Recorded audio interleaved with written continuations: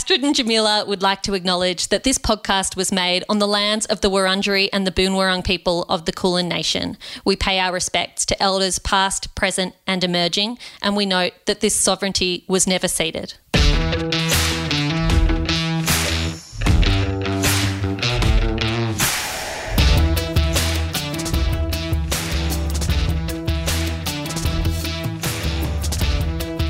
Hello and welcome to Anonymous Was a Woman. My name is Astrid Edwards and I am going to be joined by my co-host Sally Spicer. Today, we are talking to Dr. Norman Swan. Norman is a multi-award-winning broadcaster, investigative journalist and producer. He is the host of Radio National's Health Report and the co-host of everybody's favourite pandemic podcast, Coronacast. Norman has also just released his first book, So You Think You Know What's Good For You. Now, we recorded this interview while Norman was in lockdown in Sydney, and unfortunately, somebody decided to use their leaf blower outside Norman's study. The audio quality is not perfect, but we do believe that listening to Dr. Norman Swan makes it worth it.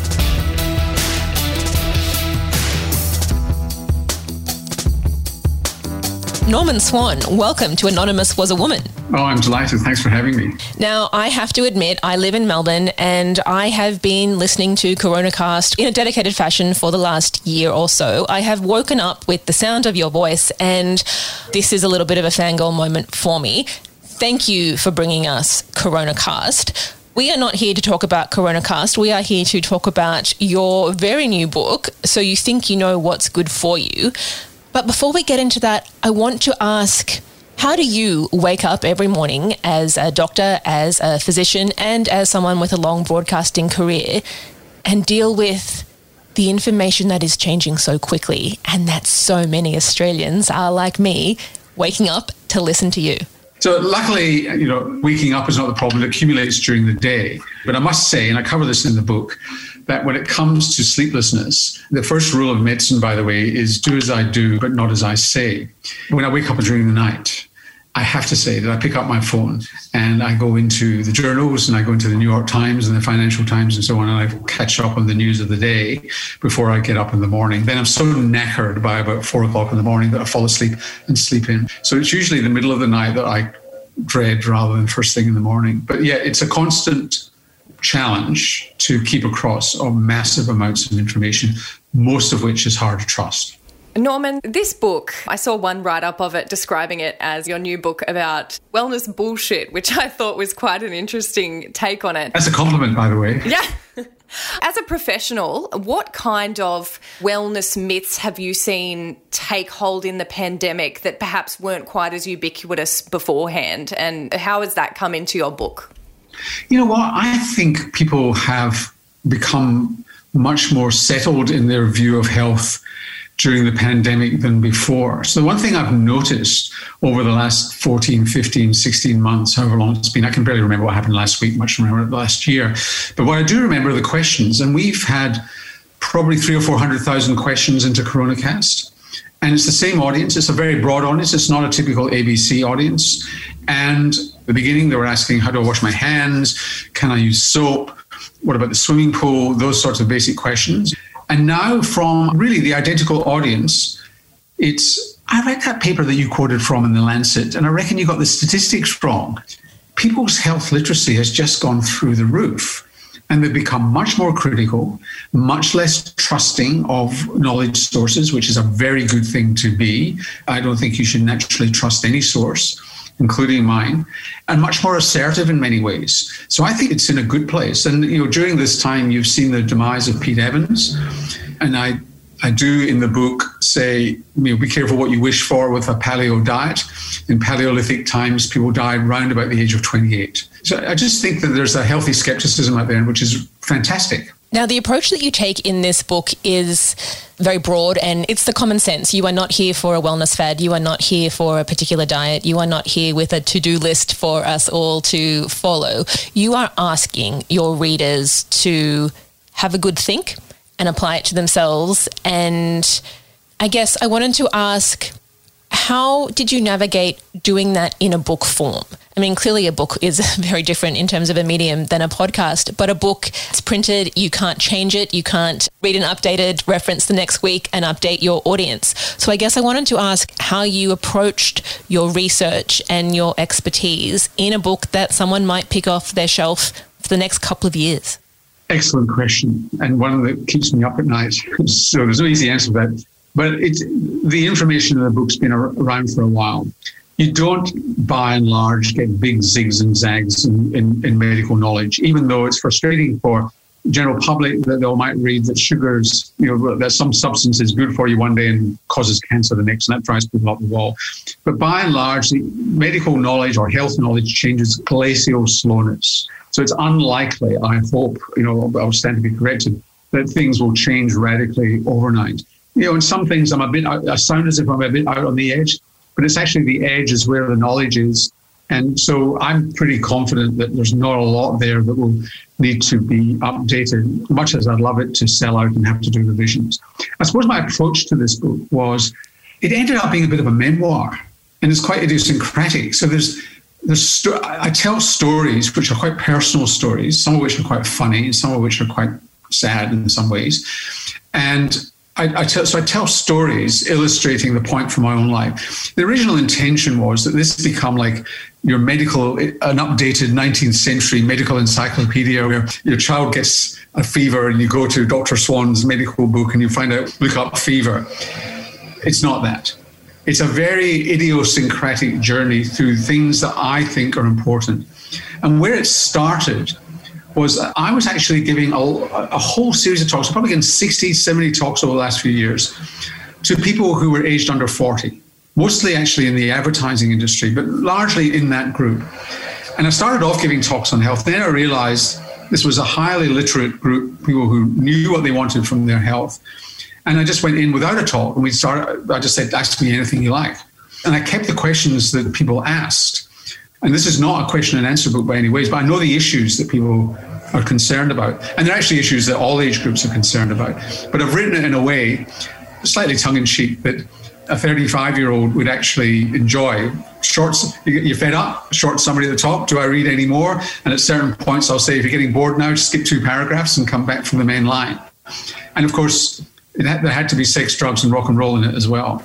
So there's nothing medical in the book. It's all about health and about your choices. It's what drives me nuts about health book literature is it wags its finger at you, tells you what to do, and gives you simple answers for complicated problems. So it treats you like an adult. What do you want out of life? Do you want to be cut, washboard abdomen, thin thighs? Is that what you want? Fine, if you want to. I make no judgment of it. Even when I'm talking about ice, I make no judgment on it. But you'll just know what you're getting for what you're spending your time and money on. Norman, I think that something that you just touched on there, which is very resonant and something that certainly I've noticed during the pandemic, is the prevalence of stories and narratives, especially in such a time of upheaval. People are looking for those narrative answers, and for that, I suppose they're looking for the solutions and the meaning. I'm interested in how you think that in the longer term is going to impact the medical community. Do you think there will be a bit more of a transformation towards something that is a bit more narrative and perhaps speaks in layman's terms? Because as I've seen the medical community and the media as well, it can be a little bit myopic, a little bit parochial, sort of projecting what they think that people actually care about, as opposed to, as you say, doing a Q&A and really listening to what people are telling you. Narratives are really important. There's an American Harvard-based psychiatrist, he's retired now, called Arthur Kleinman, who talks about the importance of narratives in medicine. So this is he's being very medical, which the book's not. The book's very health-focused. But anyway, and the people's stories make an enormous difference. So GPs often scratch their head about why hasn't, or even surgeons do, I've done the perfect operation and they haven't got better. Or I've given all the drugs that should work here and they're not better. Because better is a different word from being healthy or well or what have you. And it feeds into that person's narrative. So if that person's narrative is a life where, and I talk about this and so you think, what's good for you a lot. In fact, I get asked a lot, what are the simple solutions for my thing? How do I choose this in various diets? And I actually start very much talking about the world of the mind and the body, how they're one world, not two worlds, and how they interact. And your personal story, your personal narrative affects your body and your mind together. And this is not something that's soft and fluffy. This is actually solidly scientific. And so therefore, you could have the best doctor in the world who's going to give you the perfect treatment. But if they've missed your narrative, you're not necessarily going to get better. Because if you're a person who's out of control of their life, doesn't have agency, that's what's got to be fixed, rather than your sore tummy or your sore toe. And you don't get there without drawing out the narrative. And old-fashioned family medicine, I've never been a GP, I'm trained in pediatrics, but old-fashioned family medicine knew the narratives. And now with corporate medicine, where you go along to a multi-partner practice and you don't see the same GP twice in a row, nobody knows your story. That is such a good point, Norman. I would like to ask you about the narratives that we hear around women and women's health. Now, that is a huge and broad specialty, but when we are picking up a book, when we are listening to the narratives that we see in the media, as you mentioned earlier, health literacy among the general population is a bit higher now than it was pre-pandemic. And we have all, if we didn't already know, picked up on the fact that some drugs work differently on women and on different age groups. So the theme of this week on Anonymous Was a Woman is thinking about tomorrow, the next day, the next month, the next year, the next decade. A broad question, but how can women fit themselves into a public narrative that either leaves them out or is trying to involve them, but the actual medical trials haven't necessarily been tested on women of a certain age demographic during menstruation, etc.? That last question is a huge issue and a scandal, where medical research has simply, as you say, ignored women, found reasons not to use them in trials, and prejudiced against them. It even goes down to animal research as well. So it's a top to bottom, side to side problem in science, and it questions the validity, some of the fundamental validity of treatments, interventions, and so on. So, for example, with coronary heart disease, it's infamous that women are undertreated for their degree of coronary heart disease. And women have a very different form of heart disease from men. So they're not necessarily going to respond to the same therapies. Children, by the way, are also neglected in medical research. And the vast majority of drugs that are given to children have never been tested on them. They're off-label because they haven't been clinical trials. And children are not little adults. They behave differently. You look at schizophrenia. Schizophrenia behaves differently in women, under-researched, misunderstood. May well be a different disease. Dementia is different in women. You're absolutely right. So it is a challenge for women. And the huge paradox here, and there's lots of paradoxes in So You Think You Know What's Good For You, which we can talk about later. But one of the huge paradoxes in what you've just asked me is that women are the gatekeepers of the health of families, and they always have been. They're the ones who tune into kids' health and well-being, their partners' health and well-being. And I don't know what sort of competition occurs in same-sex couples in terms of who actually is the gatekeeper there. They probably fight over it. But seriously, you're the gatekeeper, high knowledge, you're the person who purchases, the person who takes the kids to the doctor. And yet, as you say, you're excluded from the story. Hopefully that will change. This is a little bit of a broader question. I'm wondering, for our listeners who haven't read the book yet, given that you're not trying to make this book, you know, sort of the be-all and end-all for everyone's individual problems, for people who are thinking about buying it, what are they actually going to get out of it? What is the aim of the book, in your own words? What you'll get out of it is, if I succeed, I will relieve a lot of your anxieties about health. People are anxious about all sorts of stuff. They're anxious about, should I be on a low-carb diet? Should I be in a high-protein diet? What are the supplements I should have? I'm really worried. No matter how hard I try, I only get 5 hours sleep. They tell me I'm going to get dementia. You know, the world is full of people with insomnia because they're worried about insomnia. The world is full of anxiety created by doctors, by health writers, by people who are into fad stuff. You know, which is the right fasting diet? Should it be 16-8 or 5-2? What's the right story here? And people are anxious about it, and they're worried that they're making the wrong decisions. And decision is actually part of the book, a very important part of the book. I say to people, all this is your choice. you've got to decide. If you're a gay guy and you want to have a 3% body fat and be really ripped, that's great. It's fine for you, and that's what your choices are. Here are the things you might want to think about. Here are the choices you might want to make. If you want to live young a long time, I'll show you some of the ways that you can actually do that, but that's your choice. So it's always putting the choice. It's giving you some choices here, even about sleep. The world is, this 7 or 8 hours is an average. If you've got a mental health issue, you really do need to get a good night's sleep. But if you're habitually getting 5-6 hours sleep a night and you're feeling fine, well, there's nothing to worry about.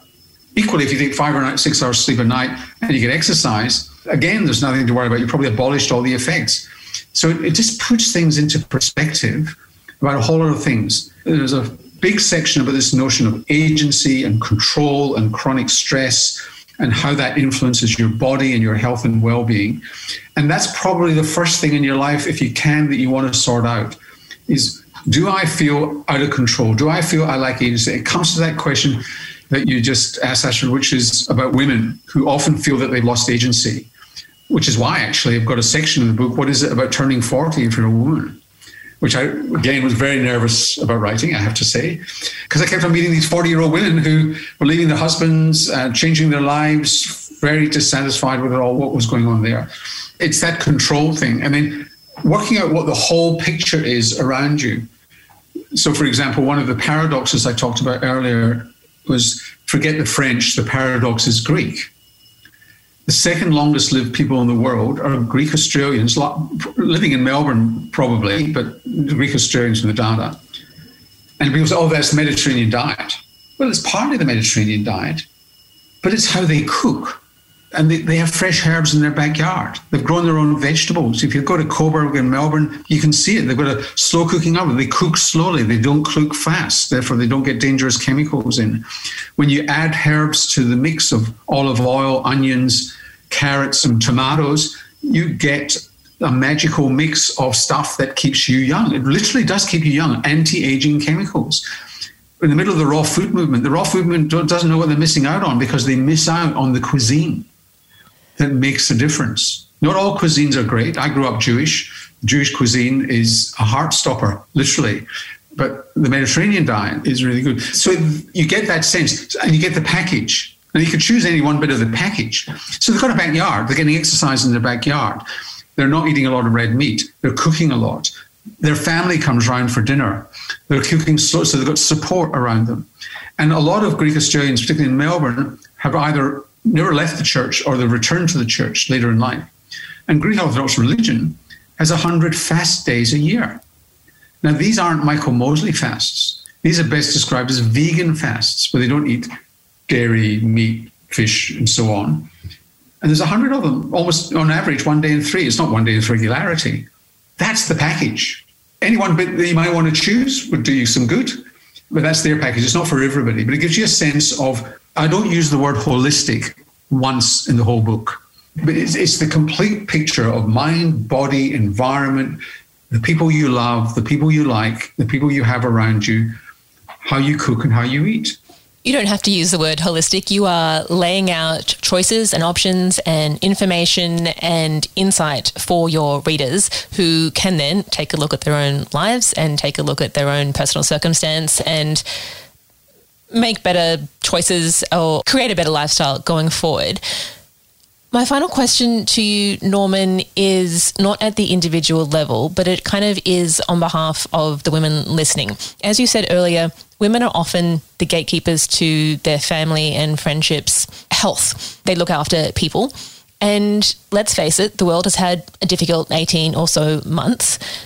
It will continue to be difficult. And I guess my question is, how can we each contribute to looking after each other? And that's not just walking in the park together or something. What do we need to do as a society to get over the trauma that we have collectively just experienced?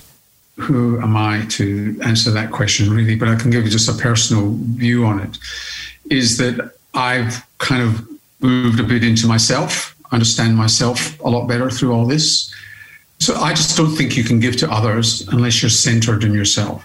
And that's not self-centeredness. It's not narcissism, although some people might say I'm a supreme narcissist. But essentially, you've got to be centered in yourself, know what you want, know what you need, feel that you've got agency. I keep on coming back to that word. And then you're in a solid foundation to reach out to others and help them. So the great joy of having people around, of cooking for them, putting stuff on the table, extending your social network. I mean, you think at some point in your life, I've got enough friends, I don't really need any more. But knowing who counts in your life, it's stuff you already know, but it's just when you're feeling centered in yourself and confident, and women are very good at providing that support to each other, then you can reach out and extend safely beyond that and productively. And if we all do that to 5, 10, 15 people, if we're lucky enough to have 5, 10, 15 people we can reach out to, then that's a recipe for a pretty happy life. You paint a good picture, Norman. Do as I say, but not as I do. Let's all go get some Mediterranean food. Yeah, that's absolutely right. I'm feeling peckish. Thank you so much, Norman, for joining us. I highly commend your latest work, So You Think You Know What's Good For You, to everybody who is listening. And once again, thank you for all of your public work over the last year or so. Thank you very much for being very kind.